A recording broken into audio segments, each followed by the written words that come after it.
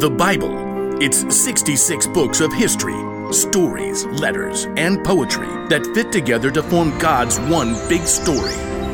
The epic adventure of how He created us and loves us so much that He made a way to rescue us. As we travel through the Bible, from Genesis to Revelation, we discover people who met God and found their lives changed forever. Now, for an amazing story, inspired by the book of 1 Timothy, chapter 4, verse 12. Timothy of Lystra must have felt like he lived in two worlds. His mother, Eunice, and his grandmother, Lois, both were Jewish and believed in the one true God. Hear, O Israel, the Lord our God, the Lord is one. Hear, O Israel, the Lord our God, the Lord is one. But Timothy's father was Greek and likely not a believer. Just work hard and be a good man, son. That's what really matters. Okay, Dad. One day, two men arrived in Lystra. Timothy may have heard them speaking in the center of town. Jesus is the Christ, the Son of the living God. You can turn to Him now. One of the two men even healed a man who had never been able to walk. The crowd was amazed. The gods have come down to us in human form. Uproar engulfed the city. People even tried to offer sacrifices to the two men, Paul and Barnabas, as if they were gods. But in the middle of the chaos, a group of Jews from nearby towns where Paul and Barnabas had preached showed up and convinced everyone to attack the man with stone instead. Though the Jews dragged Paul outside the city and left him for dead, Paul got right back up. Timothy really surely heard about it. The power of this Jesus is real. Paul left for Derbe the next day and returned again to Lystra. Timothy, his mother, and grandmother all listened to Paul's teaching, and all three became believers in Jesus. Paul continued on his journey, but left behind a small, thriving new church. We must pray each day.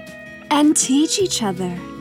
Timothy, in the meeting tomorrow, you should tell the story Paul shared. The one about how Jesus raised a dead man. Oh, but I don't really like to talk in front of people. I think you shall do very well. By the time Paul had returned several years later, Timothy had become a faithful disciple of Jesus. Everyone at the church spoke well of him. Timothy knows all the Hebrew scriptures. He is kind to everyone, not just those who are Jewish. And his father is a Greek man? Oh, yes. Paul was looking for someone to help encourage new churches. Someone who knew God's words.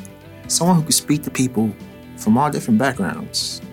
Timothy, I'd like you to travel with me and Silas and Luke. Me?